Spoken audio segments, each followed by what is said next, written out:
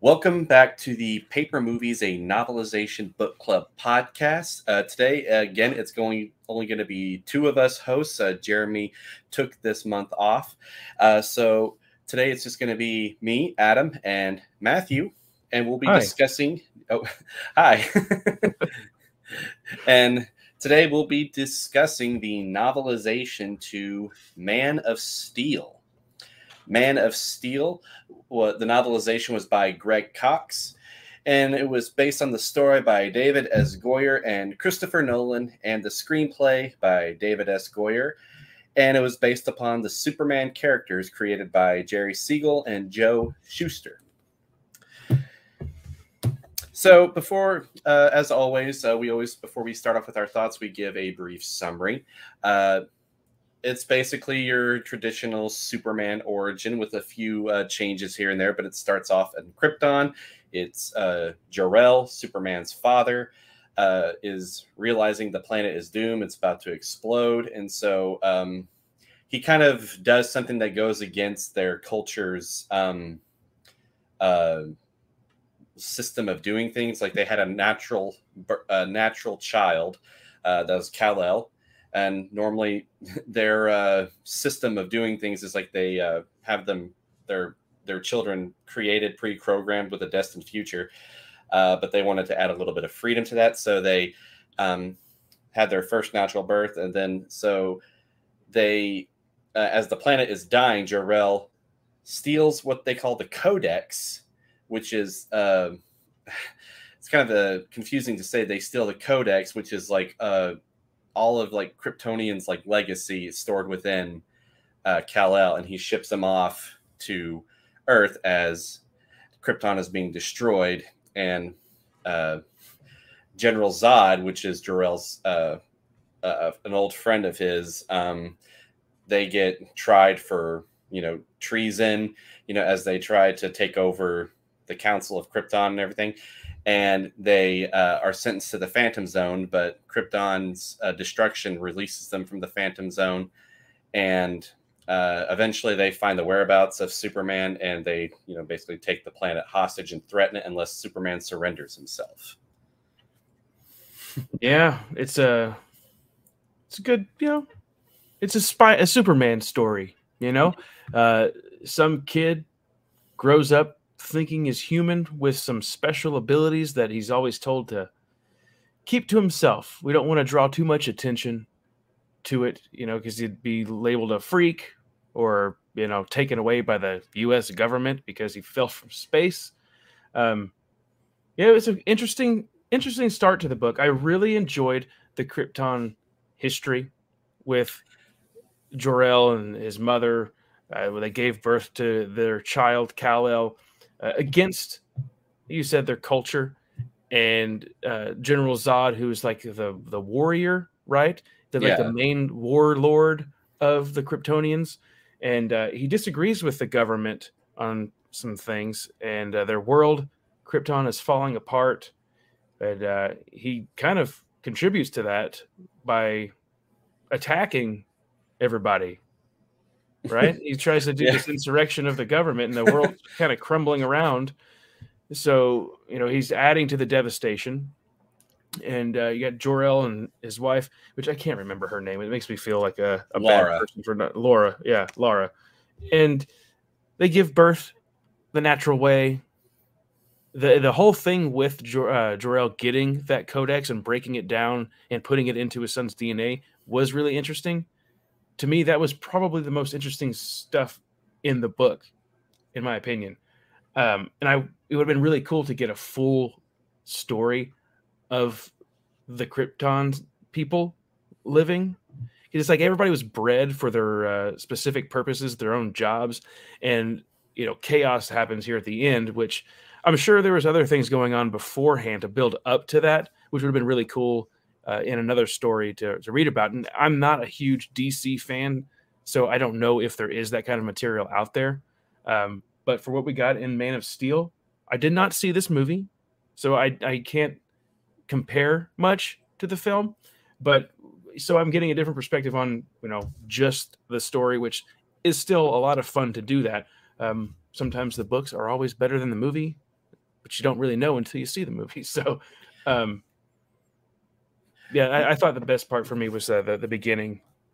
Yeah, there wasn't a lot of the Codex stuff in like the previous Superman stories, at least not to my knowledge. I haven't read a lot of Superman comics.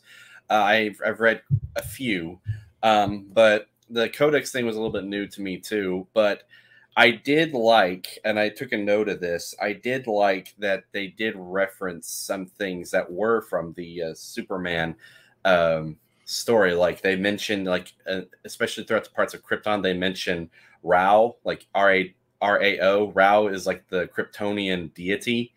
I thought that was pretty cool because I've heard Superman in the like in like video games or in the comics, reference. So I thought that was kind of I thought that was cool, and I'm like, because that wasn't, I don't remember that mentioned in the film at all, and so I like that Greg Cox like added that in there. But this was like I did like that this was more of a it was more of like a self-awareness type story. Do you get where I'm like? Oh yeah. In the original, like the 1978 Superman film with Christopher Reeve, like the first, like when Clark's on Earth, like, I mean, he goes in that journey to find, his lineage. And, when he finds it, like he immediately knows who he is. But like, this was more of a, like, and we see that with Clark, traveling the world. He gets like odd jobs here and there. Like he works on a boat. He gets a job at a bar. He's just trying to like find his place in this world. And I did like that we got more of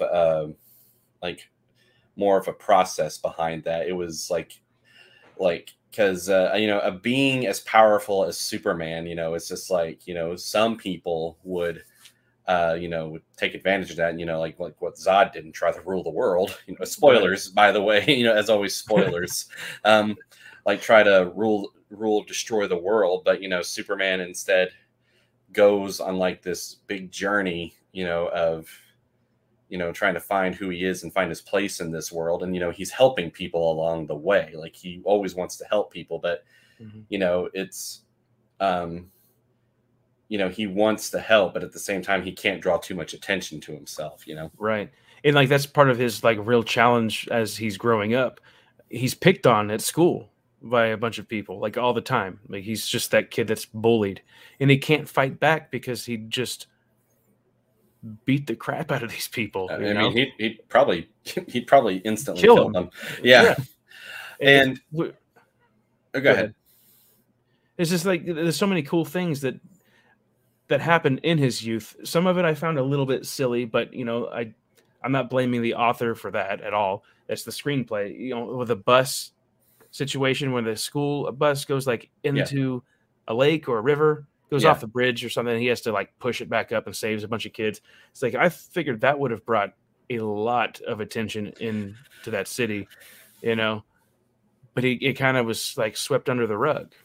And then but all the students kind of thought, it's like, oh, what a freak. What a freak. Yeah, I did like that, this was, and I like that they kind of, like, what I'm trying to say is it's just like, realistically, like, I feel like, I like how they portrayed how realistic it probably could have been to find someone, like, for people to easily figure out who Superman is. Mm-hmm. Like, because he's doing these amazing things, like instantly pushing his school bus from sinking in the river as if it was nothing. And there's also like that scene where he like shoves these wood telephone poles through this jerk trucker's semi, and and just like, because on average stuff like that will not happen, and it's just and then, there's talks about, how a man just saved these people from burning to death in an oil rig and everything. It's just like people can easily, like, I like how they made it to where it's easily able to traceable to figure out who that guy, who is this guy and where did he come from. Right. Which we had that character that did put those pieces together. Lois Lane. Yeah. Yes. Which, to me, if we want to move into a little bit more of a, like, character development, I did not like the relationship between Lois and Kal-El. Oh, really? I did not feel like there was really that much chemistry between them. And I don't know if that's just if it's like that for everybody else that either reads the book or watches the film. I don't know how those they interacted on screen, but in the book it just kind of felt really awkward. It felt like she had an attraction for him and he was just kind of like, "Hey lady." And like all of it until the end, he's like, "Hey, it's me," when he shows up like, with a new job at the the Daily Planet.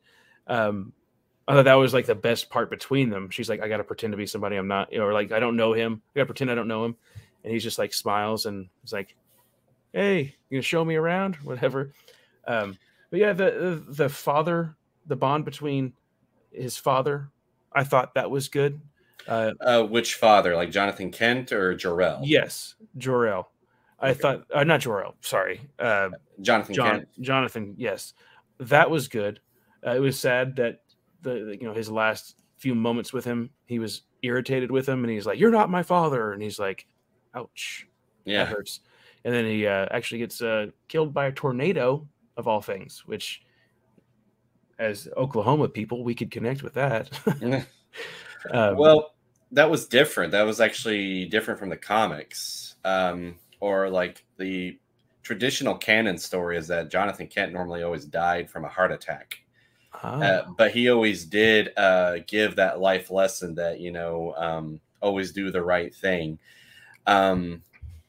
But I can see why they changed it, to make it a little bit more personal, like, to where Clark would really get the lesson, like he let his father sacrifice himself so that way he could remain hidden and, Right. protect himself and his mother. Yeah, And he easily could have saved him, but it even makes he makes eye contact with his father, and his dad's like, "No, now is not the time." I will say though that scene in the film is actually pretty emotional. Really? Okay. Yeah, Henry Cavill or Cavill, I think Cavill, his acting on that scene was pretty good. Okay. But so we talked about what did you think about this novel as a whole? Like, what are your thoughts? I enjoyed parts of it. Was I a huge fan? No. I think that's just part of like the superhero. I hate hearing fatigue. Oh, superhero fatigue. But I guess that's kind of what it is. I mean, it's like once you see a couple or read a couple of these types of stories, you kind of feel like you've seen them all, you heard them all. And but Superman, he is that classic hero. Same with Batman. And it's funny that they're both the DC creations that are like the top tier. But I liked the early stuff, like I mentioned. The later stuff in the book, like it was basically a huge battle. And I'm not really the biggest fan of just action stories. They kind of get tiring for me. And so, like, a huge chunk of this book is action. And it was easy to follow. That's for sure. It was easy to follow. I enjoyed some of the mystery that we talked about with Kal-El, like, oh, he's roaming around trying to find new jobs, and then the discovery of who he is by Lois Lane. I thought that was a little bit too quick. Some things jumped around a little bit too fast as well, which kind of not throw me off, but I thought could have slowed down a little bit. Pacing is a little bit fast paced. One of the major issues that I did have with this is there were a ton of typos, and I don't think that that's the author's fault. Maybe the editors, somebody let that slide through, and it was just like simple things like "the" would be placed in before and after a word like twice, or it's not like misspellings everywhere. It was just certain grammar was off. And I think that could have been avoided if there were a couple more eyes on it, because I know I've tried to write things in the past. I know it's easy to mistype something, but I think that was just an overlook by the editor. But I've noticed that happen actually a lot with Titan Books, the publisher. So I don't know if it's just a Titan book thing or what. So that was my only issue really with Man of Steel. Okay. Honestly, I really enjoyed this novel. um, I it's not my I think the original 70s Superman is still my favorite, but I did like the film. Like I didn't have like any don't remember having a lot of issues with it. But I haven't seen it in a while. I might have to rewatch it. But I did enjoy this novelization. Like I was just drawn into it. I just thought that it was I thought Greg, like I said, with the typos, like it may not be the author's fault, it might be the editor's, but I thought that Greg Cox did a pretty good job with this story. Oh yeah, it was an easy read, and like I read like 100 pages of this, like in like a couple of hours, like in one night, as we were, I was making my way to finish it to be able to record this episode, and I was just like realized like, wow, I just read 100 pages, like because like that, I was just drawn into it, so I thought it was well written. I mean, but obviously, it's Superman, so this is like you can definitely tell this is this is more like a film that needs to be seen. But the novelization, if it wasn't a film, this would have been a pretty decent story, in a book for Superman, if it wasn't a film, and it would have been like a nice change of pace for the character. So yeah, I enjoyed it, and yeah. I thought Greg Cox did a great job with descriptions. The dialogue was great. It's funny because, like you mentioned, with like, oh, you should see the Superman films. Some of the stuff that stuck out to me, knowing like because I never saw the film, I saw trailers, and by the cover of the book, it has that blue tint. Everything's kind of gray and blue, and there's descriptions in here about Superman being like real, bright blue, bright red cape. And I'm thinking like, that sounds different than the film because I know that from the images that I've seen, everything's real blue or gray and kind of grim, gives that darker vibe or whatever. But I think the descriptions that Greg Cox gave us in the book were fantastic. Mm-hmm. And like a lot of fun with the lore of Superman, like with his family. I want to know more about that stuff now, though, after reading this. This is actually really my first real exposure to Superman because I never really read anything about him in the past. I saw the original movie once, a long time ago. And of course, we have the soundtrack by John Williams. And I don't think, and the new soundtrack for this one, I believe, was I know his name, Hans Zimmer. Hans Zimmer, yes. And I thought that one was kind of actually dull. I do have it. I do have the soundtrack. I'm obsessed with soundtracks because I think his main theme was just like 2 notes playing. And I was like, wait, what? But I kept like when I was reading certain parts of this, John Williams' music was playing in my head, like the theme, which was pretty cool. I think there was one other thing that I wanted to say about the novel. I can't think of what it was now. So I might just not talk about it because I don't remember.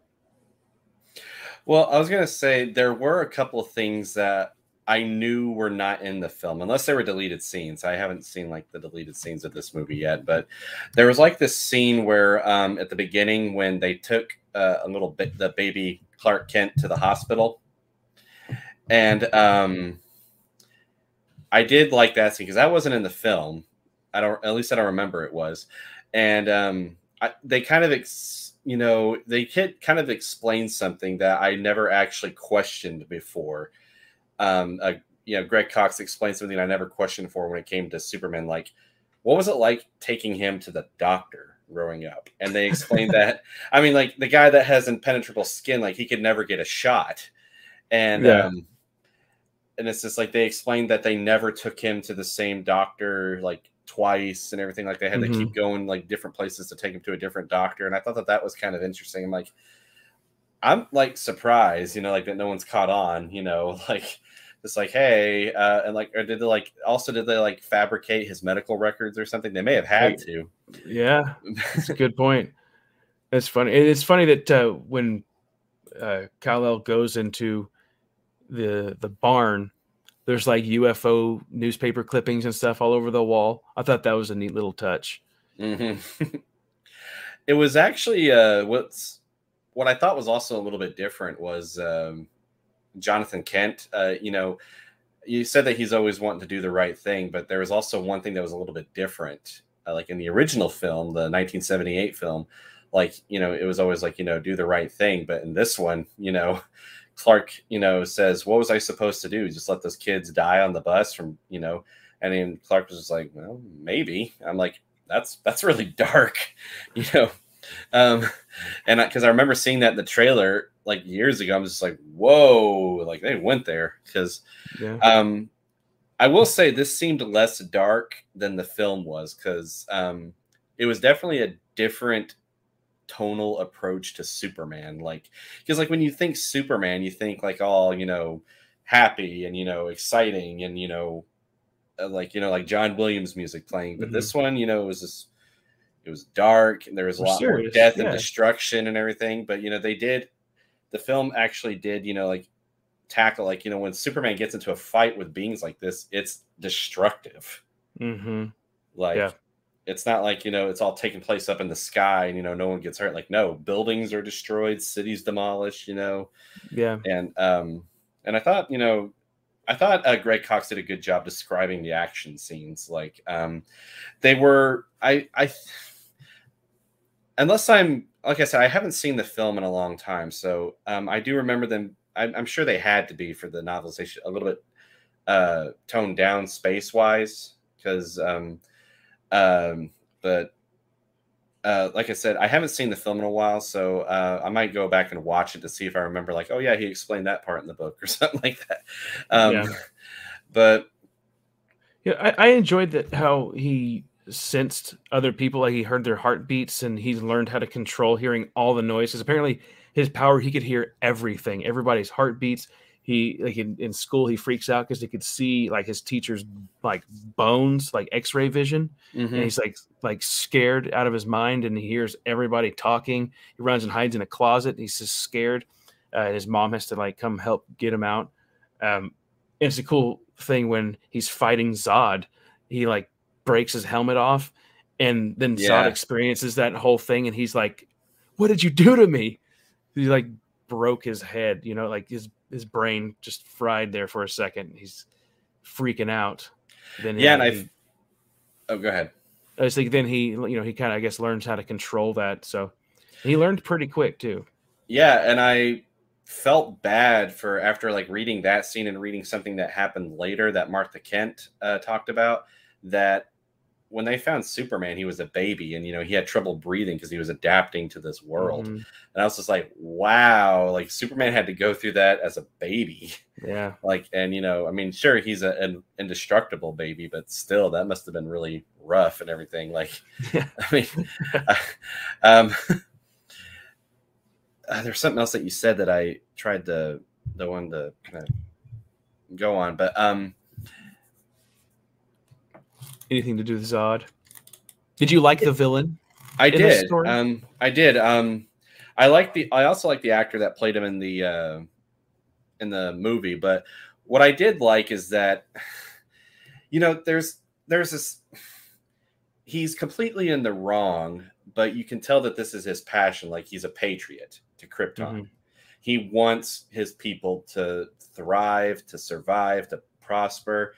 And but that means killing another race, I mean, like because they were trying to terraform the earth, to make it like Krypton. And and Dr. Emil Hamilton said that that would kill a human, like their internal organs would implode under the pressure, instantly killing them.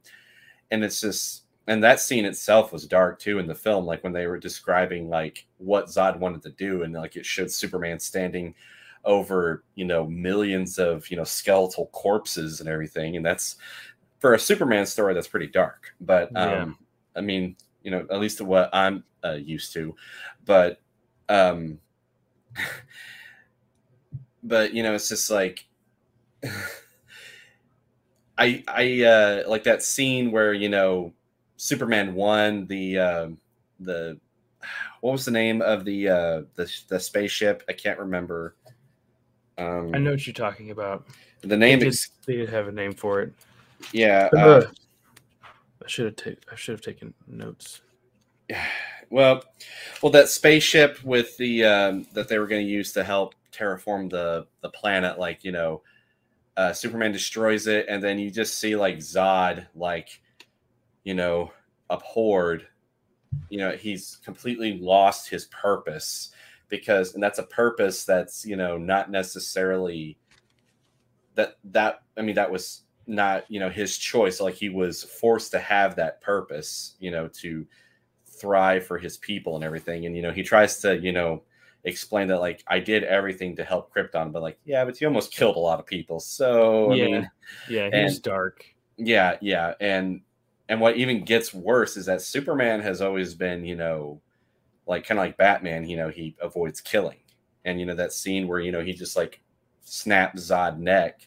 Yeah, he didn't want to. Yeah, he didn't want to, but I mean, that was the only way that he could keep him from killing humans. And Yeah. I mean, and even that scene in the film was very emotional, because, you know, you get that sense, and I think it touched a little bit on it in the novel, that Clark Kent's now, or Kal-El's now officially the last Kryptonian, like, as they often refer to him as the last son of Krypton. And like, now he's truly alone because he just killed the last of his people.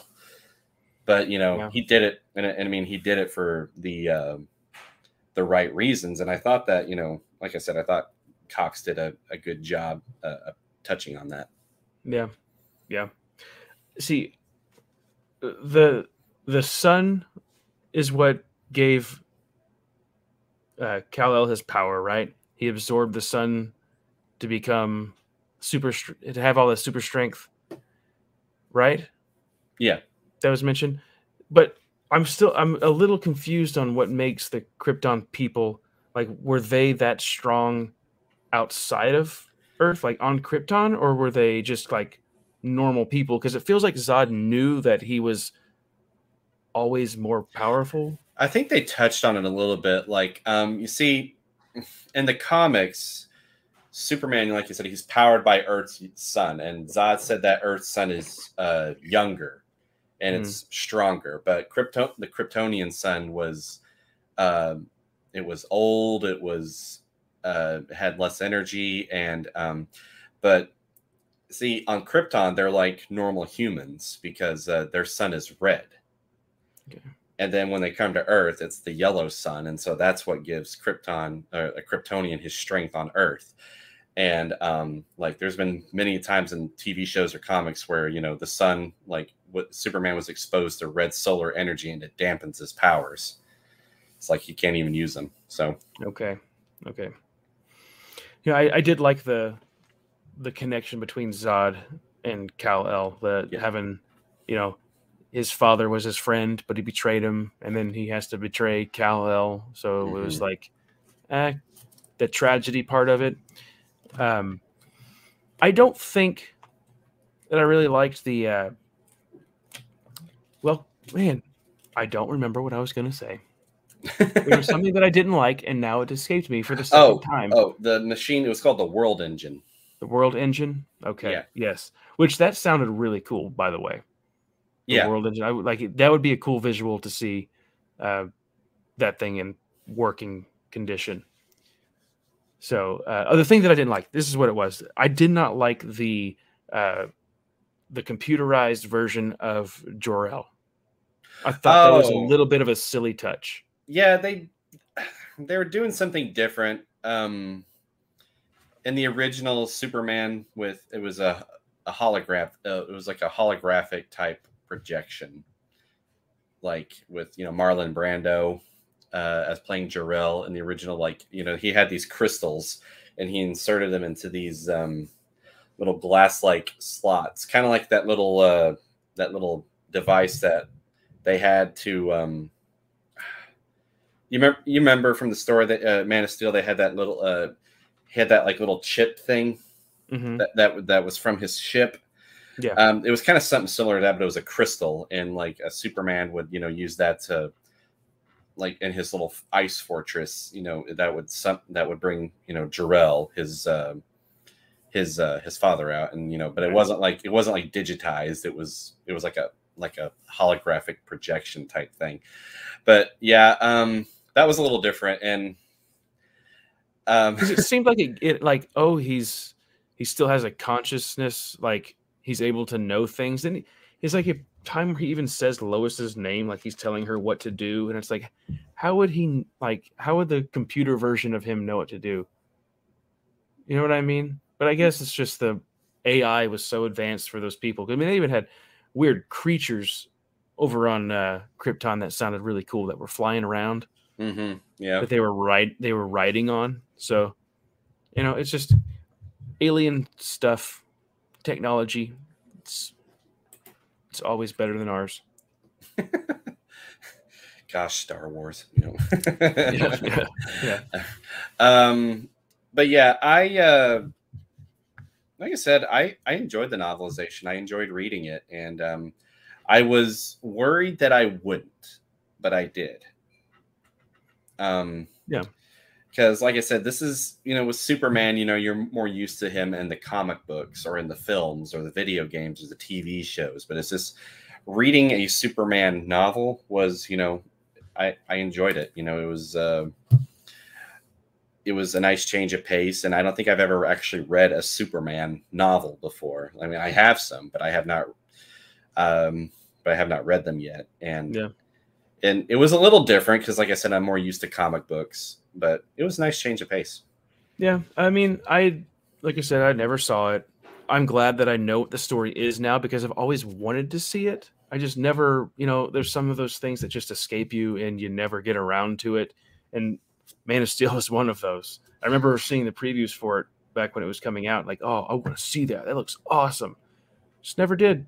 But yeah, I'm glad you picked this one, and then we got to read it. It was different. I can't remember if we read we read a Spider-Man book on here, which that was fun too. But it's cool. I like the alien aspect of it. I do too. It makes them stand out a little bit. I like that. There was a couple of things, like I said, there was one of these might be weird, but there was things that I noticed that were different from the film. One of which was, one, we got that scene where, they're at the hospital when Clark Kent was just a baby. There's also the bar scene where, this guy is, putting the moves on this a waitress, and he starts to get a little handsy, and Clark Kent just tries to do the right thing and intervene, but that guy just he gets up, acting all big and tough, and he throws a beer in Clark's face, and there's what's different about that is in the film, like the waitress just says he's not worth it, and it looks like Clark just quits, like he just quits and just throws his apron down. But in the novel, he was actually fired, like, because the owner of the bar actually said, oh, like very casually, oh, hey, yeah, you're fired. And I'm just like, yeah. It was a bit weird. Yeah, it was kind of funny though from the film, like that guy did try to like shove Clark, and like he just realized like, oh wow, this guy didn't even flinch. And I'm like, which realistically, I think, like, I've seen people try to punch Superman and their hands like broken. I feel like that guy's arms would have been broken just trying to push him, But yeah. And there was one else. Oh, this is the weird one, but I did notice, like, in the novelization, like after Superman or Clark saved those men from burning in that oil rig out in the ocean, it said that he woke up in the ocean and he was naked. But in the movie, he was actually not naked. He was wearing pants, but they were kind of like charred up. And I just thought, like, and it talked about how Clark was just like, oh man, just like, I don't want to steal these guys' clothes, but I'm naked, so you know. Yeah, he went and stole them off of some clothesline, didn't he? Like someone's Yeah, work clothes. yeah, that was actually kind of a fun little. I kind of felt like that was like a reference to. I don't know if like the '70s Incredible Hulk series, like every time the Hulk would turn back into Banner, like he'd always go to like a clothesline or like a guy's laundry line, and take the clothes off there and like leave like a $5 bill or something like that to at least pay for the clothes. And I thought that was kind of like a nice little. It felt like that was like an Easter egg, but I know it's like that's two different comic book lines, but franchises. It makes more sense for him to wake up without any clothes on because they would all be burnt off. Because I remember it's saying he's walking through fiery buildings, and fire's pretty hot. So yeah, I'm sure it would have just burned everything up. And it was cool because then the whales kind of help him out, or he heard them coming. Remember him? Yeah. And that was a neat little thing too. Oh yeah. I just saw this.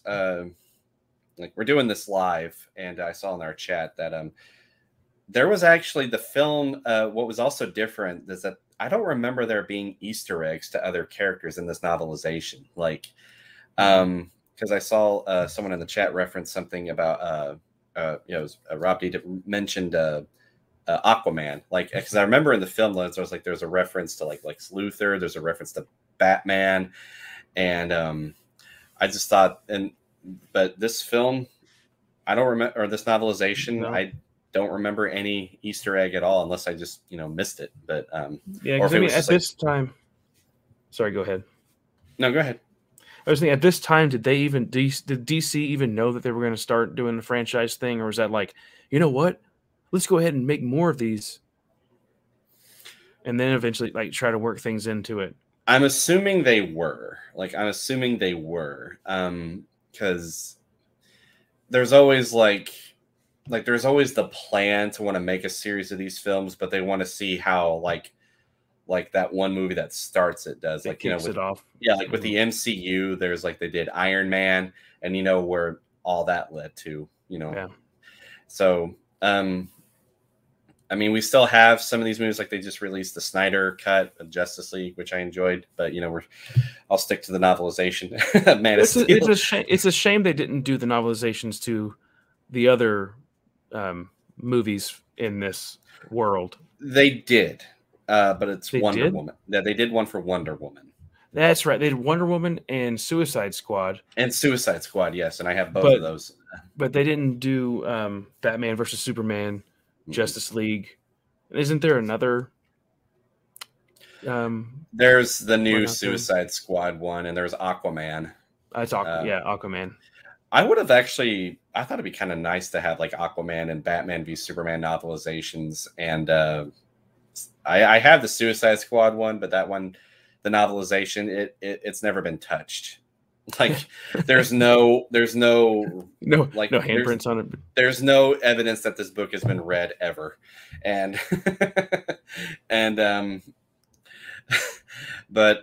so next question is, would you recommend this novelization? If you haven't seen the film, because I'm saying this as somebody who hasn't seen it, I would say yes. If you're wanting that superhero story, even just an like alien story, even this would be a good one to read. Yeah, I enjoyed it. Like I said, after reading it, I would like to have read a Batman versus Superman Justice League to see how the world continued on after this one, because it does kind of leave as not really a cliffhanger, but it's just like, oh, he's still out there, he's watching, because he even like smashes a big satellite and faces off with one of the military guys. He says, "Stop trying to find me. I'm here to help you. Yeah. So let me do my own thing." Yeah. I would have liked to see a novelization of Batman v Superman 2, the Ultimate Edition. The theatrical cut was a little weird, and also with the novelization to the Justice League, based on how well that film turned out, if they had a novelization to the Joss Whedon Justice League, I felt like that review for that would have been similar to your review of the 2016 Ghostbusters novelization. Like the Snyder Cut would have loved a novelization for that. It was a 4-hour long movie, so the novelization probably would have been like huge. But that would have been a great novelization to have. But I do recommend the Man of Steel novelization. Now, if you're wanting like Superman action, like, you know, fight scenes and everything, then probably just stick with the film. But like I said, we mostly just discuss like what all like new things that the novelization adds, like new scenes and everything. But it's an easy read, and I did enjoy it. And what rating would you give it? Go ahead and say that first before you give your rating. Well, I was wanting to say there was also like, again, like it was mentioned in the chat. I liked the there's a scene, like I do like the cover. I mean, there was another film, a poster of the Man of Steel that I would have liked to see for the novelization, but I do like that they went with this one because I do like this scene where he allows the military to handcuff him. Like he's walking through that hall, he's just got handcuffs, and everybody who knows Superman knows that there's just like, yeah, he's just being nice. Yeah, he even said that. He's like, this is for your comfort.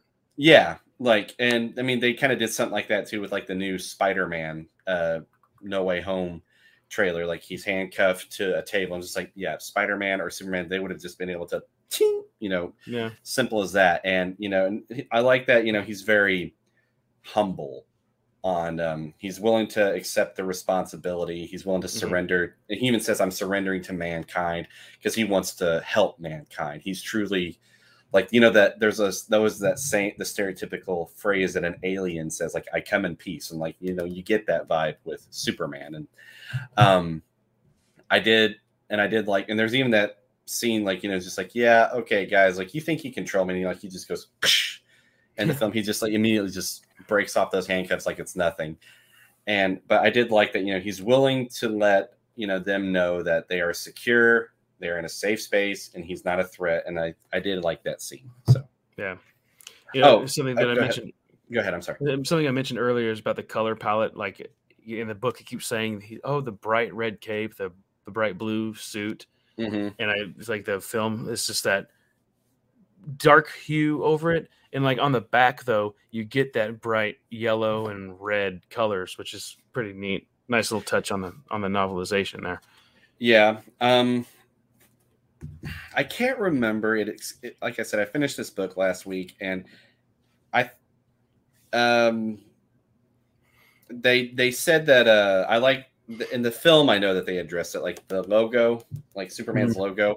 Like he says, it's not an S. It's that's another thing that's different. I'm sorry, I'm kind of sidetracking here. Like when Lotus says, "What does the S stand for?" and he's like, "Oh, it's not an S. On my world, it means hope." And you know the symbol actually in the comics means the House of El, like that's his family crest. But he says like, well, how about Superman? That was a little bit different because in the film she was cut off before she could even say Superman. But I did like that they added that, and then Greg Cox added that in the novelization because like it would make more sense that Lois gave him the name Superman, and because in the film it was just like she's like, how about we call you, and then you know she's cut off from like a comedic type thing or something. Yeah, and then it's just later like there's a scene like, oh, they got Superman in tow, and then the guy's like, who's Superman? It's like, oh, it's the alien. That's what they're calling him now. It's like, I like that scene in the novelization. That actually made more sense for him to say, how about we call you Superman? You know, but it's just like I felt like in the film they were just trying to like hold it off for, like you said, comedic time. And just like, come on, like we know who he is. We know that's Superman. Just say it, you know? Yeah. You know, it is like if you really think about these things, they are a little goofy though, you know, like, oh, he gets hit with a missile. Nothing. He gets punched in the face by another Kryptonian. Ow. It's like, okay. You know what I mean? I don't know. It's just when you really think about it, it's kind of goofy, but it was fun. Yeah, I enjoyed it. What do you give it as a rating? I give it an A. It was good. A? I recommend it. I'm going to give it a B-. B minus. Okay. Just because, I'm not the biggest fan of like a lot of action in my books. The typos, that bothered me quite a bit. I tried to look past it, but I was like, Titan books, stop this. They did it in another Titan book that we read recently, or I read recently, and it just kind of drives me crazy. But overall, it was good.